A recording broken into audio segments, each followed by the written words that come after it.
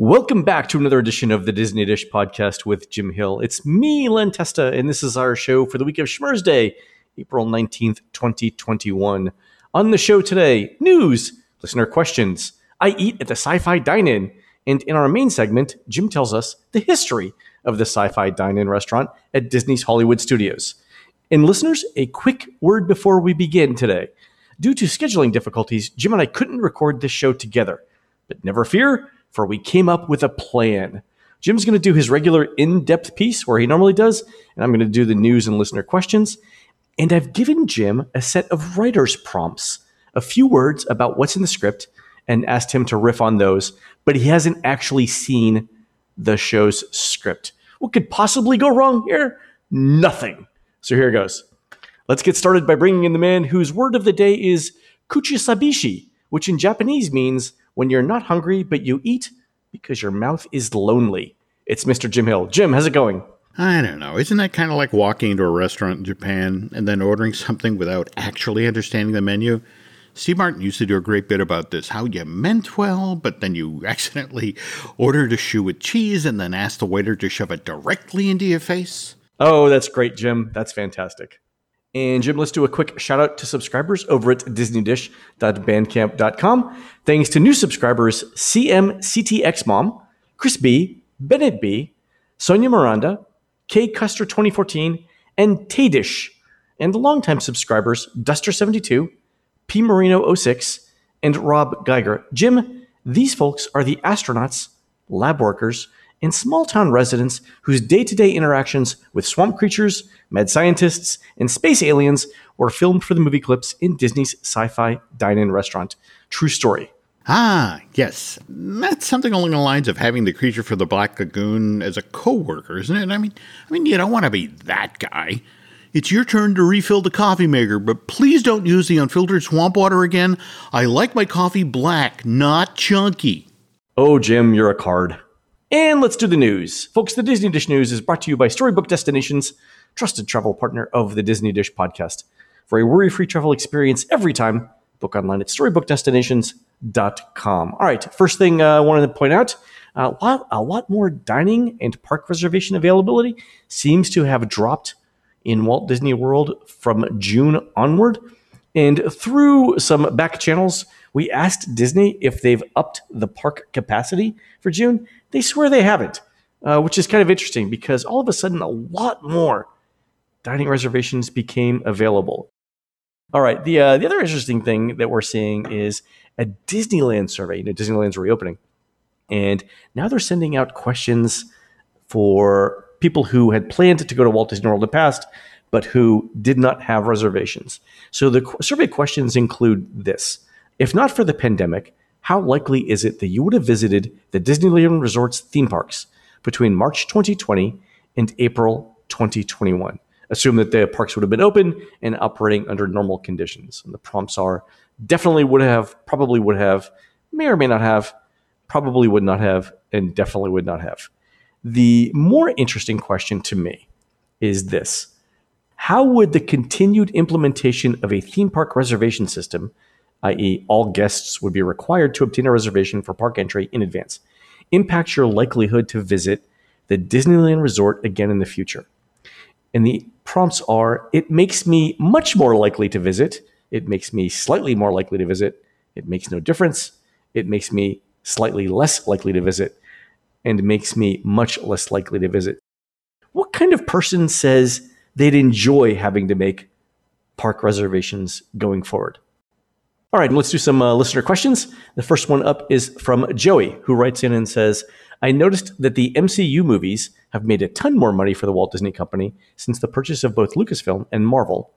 And since Disney is putting so much into physical infrastructure parks-wise for Star Wars, a seemingly wise investment in 2015, is it conceivable they could eventually open an MCU-themed Galactic Star Cruiser-type hotel experience in California adjacent to the new Avengers campus? And Joey helpfully sent in a picture of Google Maps where he has drawn out what looks like a parking lot next to DCA and drawn in what looks like the Avengers Hotel. So yeah, I mean, I think this is a concept that Disney would love to export around the world. Like I think Paris is obviously another example of this. The big thing I think that they want to see is two things. One, what's the demand for the Star Wars hotel, let's say a year after it opens? Like, can they sustain the sort of demand that they need to make their numbers? And the other thing is how difficult it's going to be to run that hotel that way. Because again, there's a ton of gameplay involved in that. They've never done anything like this before. And keeping people entertained for 2 consecutive days is a lot of work. They have the risk of overdoing it or underdoing it. And I think that's the big challenge there. Here's an email from our friend Tim, who writes in with this. Here's something you might be interested in to do with the question about Disneyland being the focus of a lot of published media from the company. So this goes back to the thing we talked about last week, where we commented that most of the media that Disney puts out related to the parks focuses on Disneyland. So Tim writes in and says, we have a licensed Parker Brothers board game that was made in 2004 called Magic Kingdom. However, there's a big picture of Sleeping Beauty Castle on the box. The board is a map of the park, including things like the monorail station in Tomorrowland that are only in Disneyland, but there's no New Orleans Square, and there is a Liberty Square. The game involves skipping around the park to be the first to visit different attractions. You can also see on some of the cards that there are descriptions of Disneyland attractions with pictures of Walt Disney World. I think whoever made this up must have been halfway done when they were hit in the head, because it's so mixed up, it's funny. And so we have a bunch of pictures from Tim. And yeah, it's true. There's the Tomorrowland monorail station right next to the Tomorrowland of Walt Disney World. It looks very, very strange. The other thing is that the map on this, so again, it's circa 2004. So remember Old Fantasyland with Toontown, right? It's there. But there's no Pirates of the Caribbean. There's no Space Mountain. But what's in the place of Space Mountain is Disneyland's Carousel of Progress. Also, the Astro Orbiter looks like it's Disneyland's Astro Orbiter. So it's all a very strange mashup of things. There's of theme park things. It does have Walt Disney World's Adventureland, because we can see Magic Carpets of Aladdin in there, and Enchanted Tiki Room is in the Disneyland place in Adventureland, not in Disneyland. Yeah, it's bizarre. It's very strange. Jim, what do you think? That's kind of tough to picture. It's sort of like the guys at Milton Bradley. If they designed a game about Walt Disney World while they were on LSD, it's like, wait, hear me out. What if instead of Dumbo the Flying Elephant and the Mad Teacups, we put a mad elephant in a teacup? That's both economical and entertaining. All right, the next question is from Brian, who says, I'm wondering if you heard anything about Walt Disney World opening up AP sales, annual pass sales, anytime soon. We have 3 trips planned, May, October, and February, due to a glut of amassed DVC points. And we really can't afford Magic Your Way tickets for all 3 trips. Oh, for the days of no expiration tickets. I contacted guest services and got a read between the lines response from the cast member and was told, I need to be careful what I say about this, when asked if he had heard when passes might return. The cast member specified procedures for returning tickets and applying value towards APs over the phone versus going to the ticket booths, with a level of detail and certainly, only to add on, quote, well, this is how we would do it if they came back. It had a real OJ if I did it vibe. Just wondering your thoughts. Love the show with Jim. Thanks for making so many of my trips so much better. So Brian, yeah, I think we will definitely see the return of annual passes. I'm not sure by May, but definitely by your October trip. And I think sort of June of last year is when Disney stopped selling annual passes. And the reason why I think they're going to return is exactly your situation for DVC owners, right? And to your point, DVC owners won't buy into DVC if they don't have annual passes. It'll just depress the market. And as everyone knows, the sales from DVC get counted in theme park revenue for the Disney company. So whoever is the president of Walt Disney World needs that money to keep coming in to make him or her look good. And that's why we will have DVC sales forever and ever going forward. So I think by June, which is when the last set of annual passes were sold, we should expect to hear something about DVC. And I do think if it comes back, or when annual passes come back, DVC owners will be the first to get offers. So that's what I think, Brian, and good luck. Here's a note from Melissa, says, "Hi, Lynn and Jim. I'm visiting the parks this week and noticed that many guests seem to be using Fast Passes, even though Fast Pass is closed for the general population. How are they getting access? Thanks." All right, so a couple of things, Melissa. One is the Disability Access Service, so the DAS cards make use of the Fast Pass line. So you'll notice it's actually not called Fast Pass now. It's called the Alternate Access line, and that's what it's for. The other thing, and God love them, the people at Rise of the Resistance have probably been handing these things out like candy over the last week because Rise of the Resistance has not been having a good week. But they do give out Fast Passes as make goods for rides being down extensively. So there are a couple of days this week where Rise just had abysmal days where, at 5 o'clock they hadn't gotten past, boarding group 70 or whatever. My sense is that in that case, people who spent all day waiting around for the ride to return, only to be frustrated, probably got a handful of Fast Passes good for rides throughout Walt Disney World. The other place, or the other reason that you can use the Fast Pass line is VIP tours. And there may also be some sort of membership-only scenarios in Walt Disney World in which you can also get access to Fast Pass. So that's that. Here's an email from Tony who says, "I'm planning a trip in mid-October.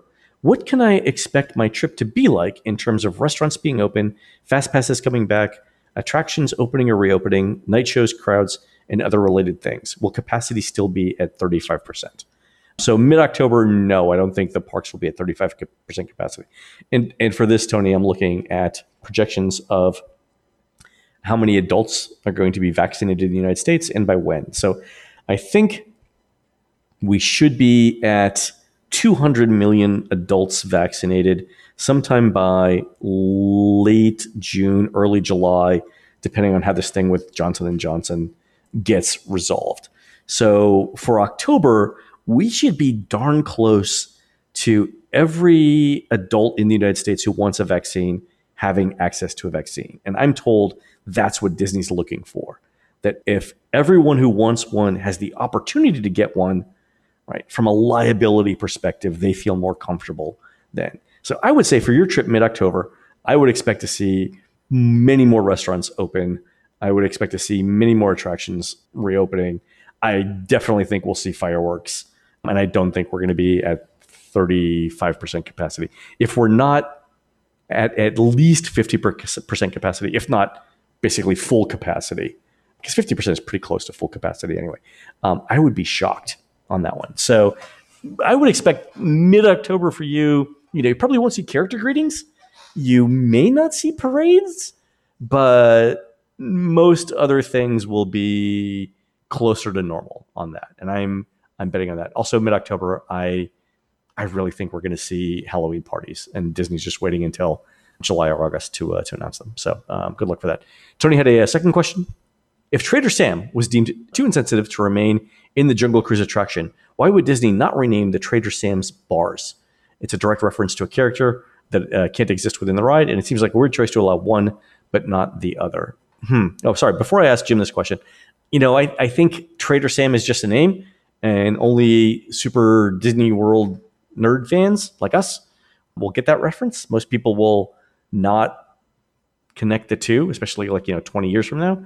So I think Disney's safe with the name. I mean, the other thing too is they could also change the name, right? It's just the name of a bar, and especially in Walt Disney World, it doesn't have the same sort of historical significance as it does in Disneyland. Jim, what do you think? That seems to me be like a cocktail inspired by the African Queen. One part the essence of Humphrey Bogart, then fold in a dollop of Katharine Hepburn. That's what I always insist upon when I order a beverage, that they be sweaty and stringy.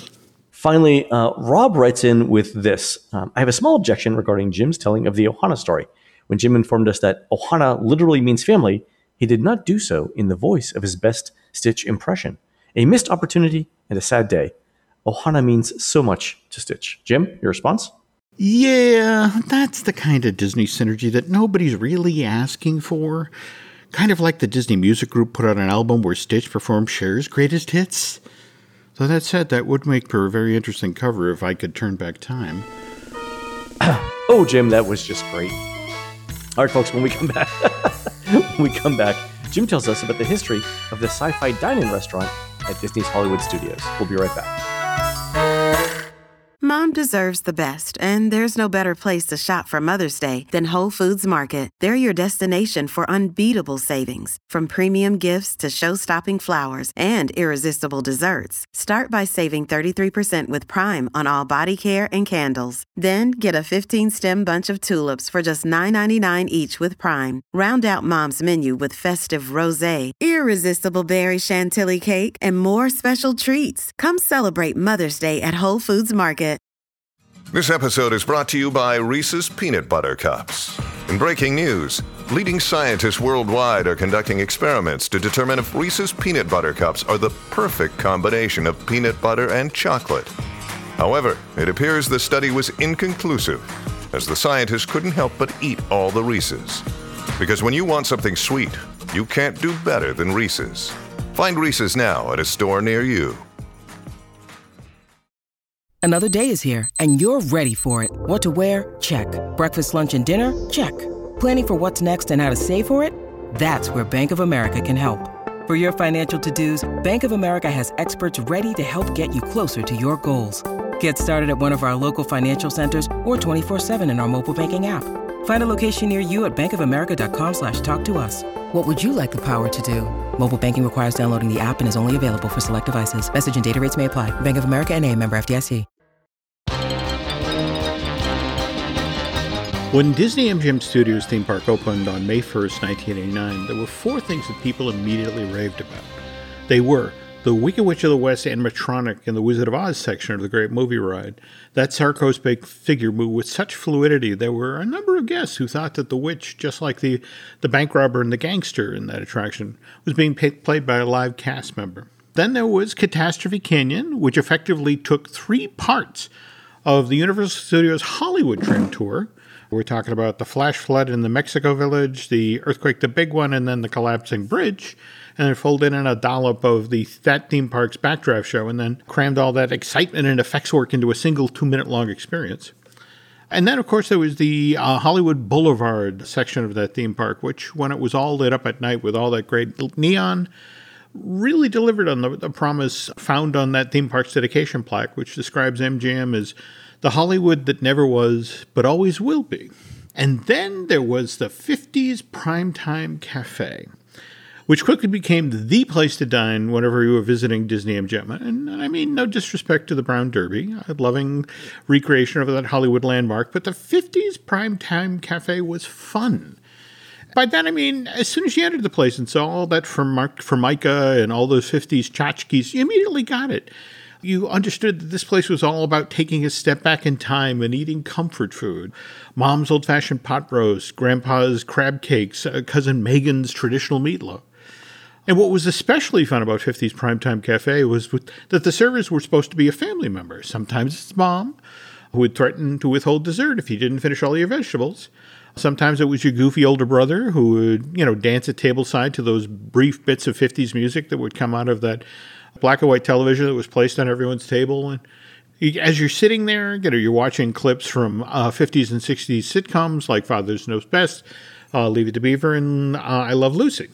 50's Primetime Cafe is a hit right out of the box, as was Disney Studios Park. A problem was that for summer, there just wasn't enough for people to do. That changed toward the end of the summer, where after months of technical rehearsals, the Indiana Jones Stunt Spectacular opened on August 25th. And given that the Disney MGM version of Star Tours was being built just down the way from the Epic Stunt Spectacular, well, it was obvious to the Imagineers, given the thousands of tourists who'd be walking past these two George Lucas-inspired attractions every hour, they needed to build a quick-service restaurant between Indy and Star Tours that would handle 100 customers, and not to mention they needed lots of additional bathrooms. Len and I really need to talk about this at some point, the mathematical formula that the Imagineers use when they're adding a new ride, show, or attraction to a theme park. How, depending on what the hourly theoretical capacity of that new ride, show, attraction is, the Imagineers then have to extrapolate out how many additional bathrooms do they need to build in the immediate vicinity so people can go before the show or they can relieve themselves afterwards. Likewise, how much retail space they need to build right at this attraction's exits. And then there's things like, well, where should the food carts be located? And will the restaurants that are already in the area be sufficient to meet demand, or do new eateries now need to be built? Just 4 days after Indiana Jones Stunt Spectacular finally opened, things got complicated math-wise for the Imagineers. This was when Michael Eisner revealed that he just cut a $150 million deal with Jim Henson to acquire Henson Associates, which was the parent company of the Muppets. And now the Muppets were going to be a huge part of the Disney MGM Studios theme park. The Muppets were supposed to have their very own land at Disney MGM. At full build-out, it would have included, the attraction we know today. Jim Henson Presents Muppet Vision 3D. There was also supposed to be the Great Muppet Movie Ride, which was this audio animatronic-filled parody of the Great Movie Ride. And then there were 2 restaurants for the land. There was going to be the Swedish Chef's TV Cooking School. That was going to be located where Pizza Rizzo is today. And then there was the Great Gonzo's Pandemonium Pizza Parlor, which was going to be located where Mama Melrose Ristorante Italiano is serving up pasta today. Okay, so Mama Melrose's, back over by the Muppets, was once going to be Gonzo's Pandemonium Pizza. I get the idea of incorporating the Muppets. I think we should have more Muppets in the studios. Who, again, in the Disney dining executive hierarchy there, thought food that's been handled by rats, that's what people really, really want? What further complicated this whole situation was Disney's decision in the fall of '89 to discontinue the 2-hour-long version of the MGM Backstage Tour. Previously, guests boarded the tram to the left of the Magic of Disney animation attraction. They then rolled past things like the Eiffel Tower and the Boneyard, and then after experiencing Catastrophe Canyon, they were then offloaded at the Backstage Plaza, where they could do some shopping at the Roger Rabbit-themed Looney Bin, or grab a Coke and a burger at the Studio Catering Company before these guests then lined up to do the walking tour portion of the Backstage Tour. After a full summer of operations, Disney MGM officials learned that guests really didn't like doing the 2-hour-long version of this theme park's Backstage Tour. Many of these folks just wanted to opt out of the experience after they'd rolled through Catastrophe Canyon and then bypass the Backstage Tour entirely. So after a test over the 1989 long Thanksgiving weekend, where guests were actually allowed to bail out of the Backstage Tour after Catastrophe Canyon and then return to the main theme park by walking through areas that had been previously off limits to guests.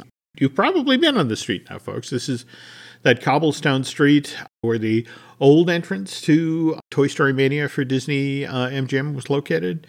That's the street that they made the sort of the blow-off. They also opened huge swaths of this theme park that had never been opened to guests before. For example, New York Street, which, by the way, did involve having Disney to reroute its tram portion of its Backstage Tour.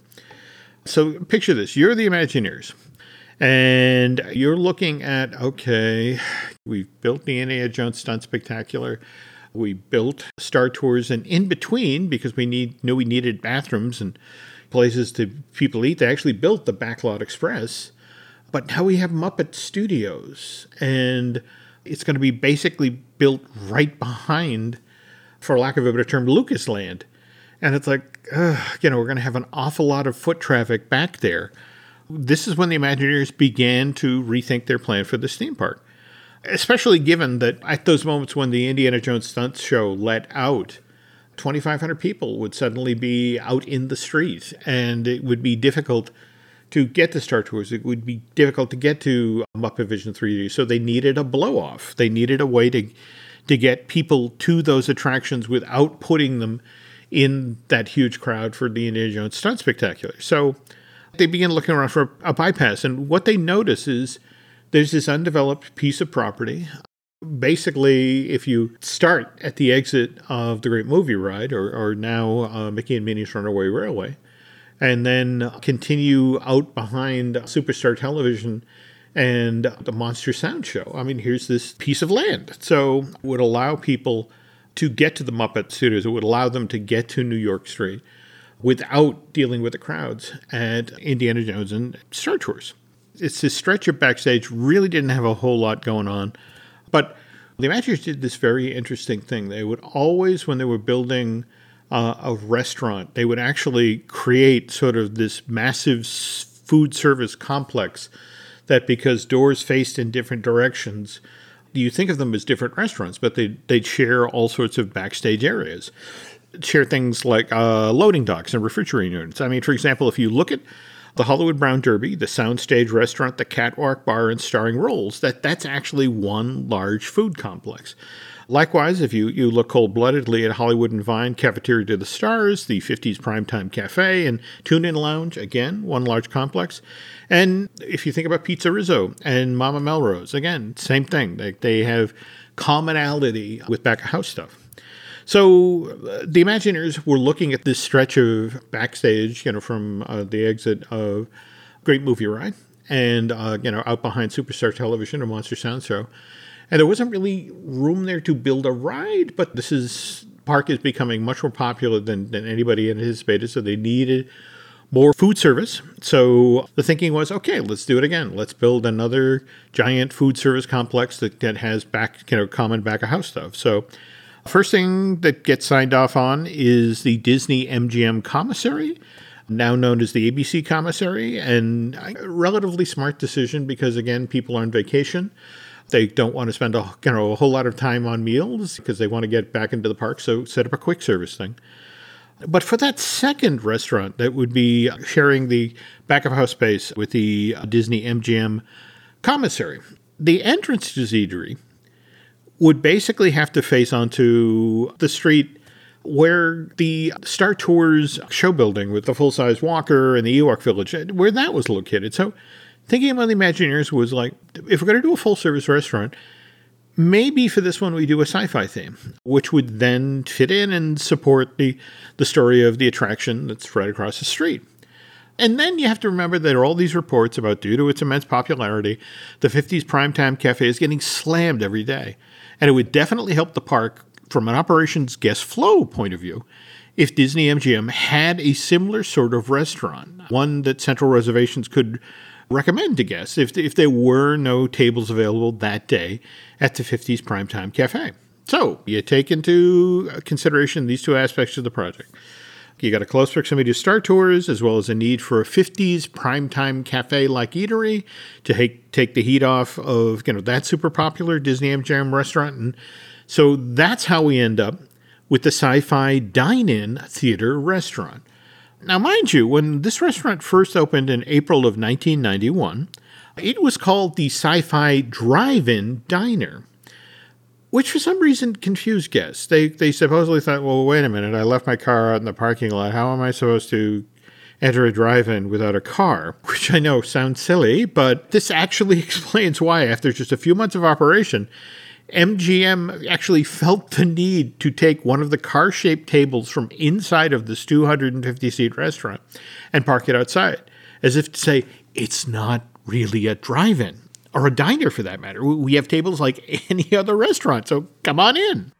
All right, Jim, I get the connection between Hollywood Studios, the theme park, and the idea of a drive-in sort of food experience. I get sort of the tie-in on the movie side there, but which Disney executive thought that the highlight of their drive-in experience ever was the food? I mean, I've always thought of drive-in food as the kind of meal that aspires to be one day the quality of a 7-Eleven. Like one day, if everything goes really, really, really well, like if all of the food is on point, we will have the same quality as those little rotating hot dogs that you see at Buc-ee's. That was my. So where were we going for with this?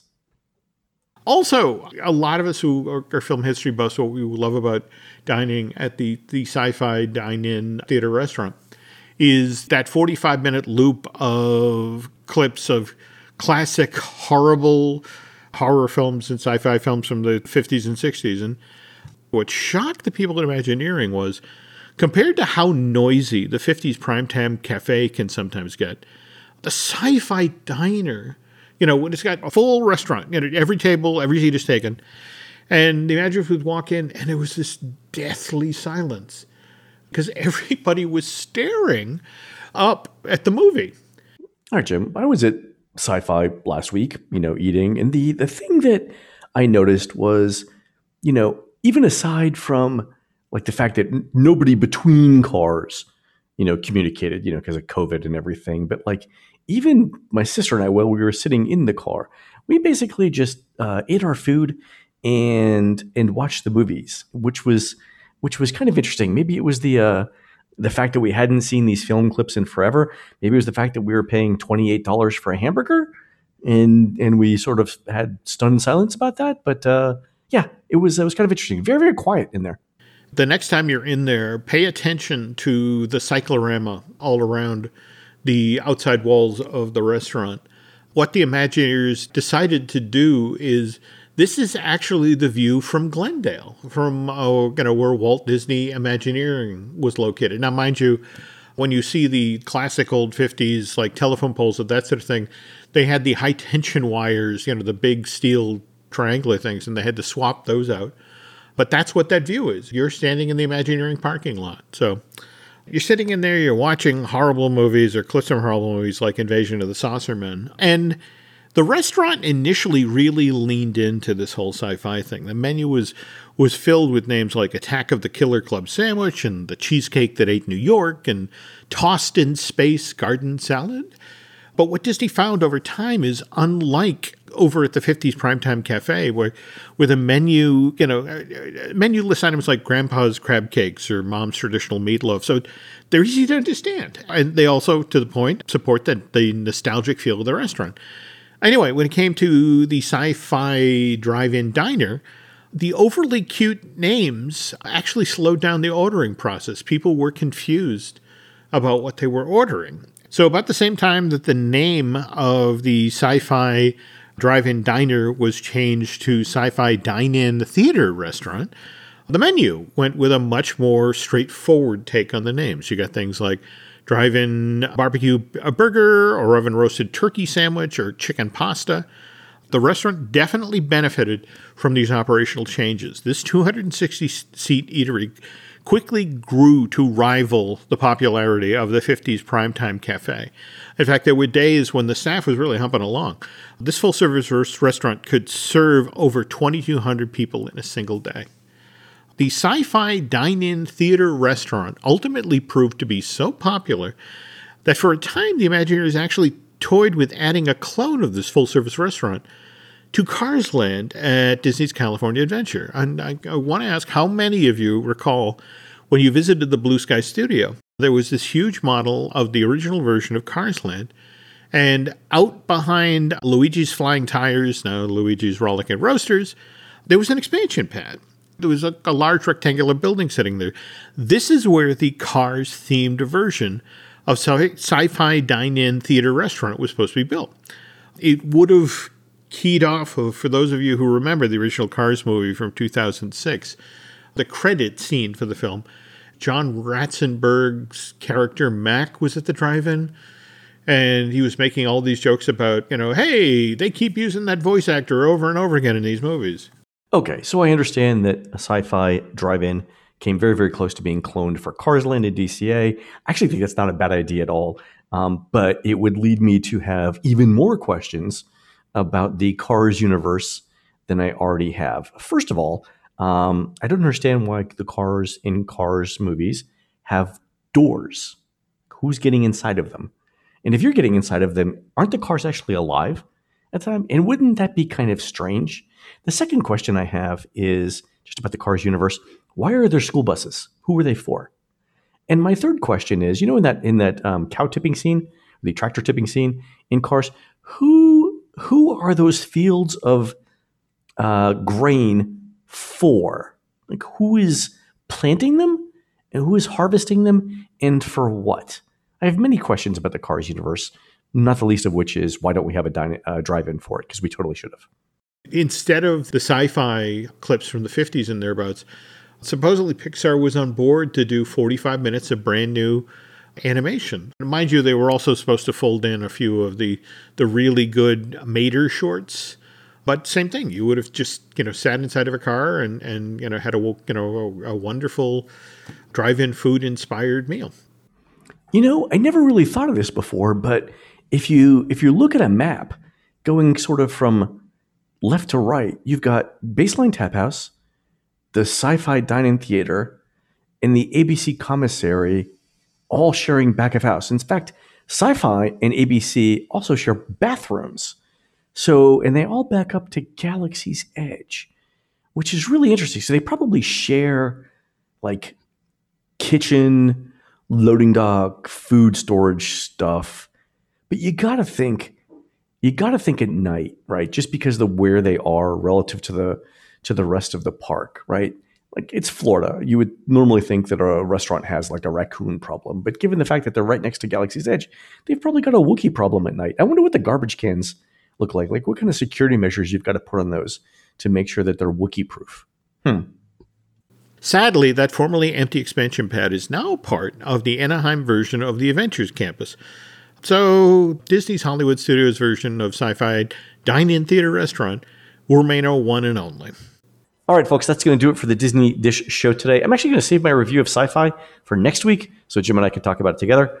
In the meantime, please head on over to disneydish.bandcamp.com where you'll find exclusive shows never before heard on iTunes, including the Joseph Mankiewicz series on ideas Disney had for Epcot way back in the 1970s. On next week's show, Jim and I will be back together, and we're going to talk about how Disney has developed its food court concepts over the years, from Sunshine Seasons at the Land to Landscape of Flavors at Art of Animation. I think this is food month for us for some reason. Anyway, it's making me hungry. Anyway, you can find more of Jim at jimhillmedia.com and more of me, Len, at touringplans.com. We are produced fabulously by Aaron Adams, who'll be DJing the Fargo Taco and Margarita Fest on Saturday, May 1st from 11 a.m. to 6 p.m. at the North Dakota Horse Park on 19th Avenue North in beautiful downtown Fargo, North Dakota. That sounds like what happens when you order a taco in North Dakota. What's the matter? You don't like it? No, it's fine. I just wasn't expecting quite so much walleye. While Aaron's doing that, please go into iTunes and rate our show and tell us what you'd like to hear next. For Jim, this is Len. We will see you on the next show.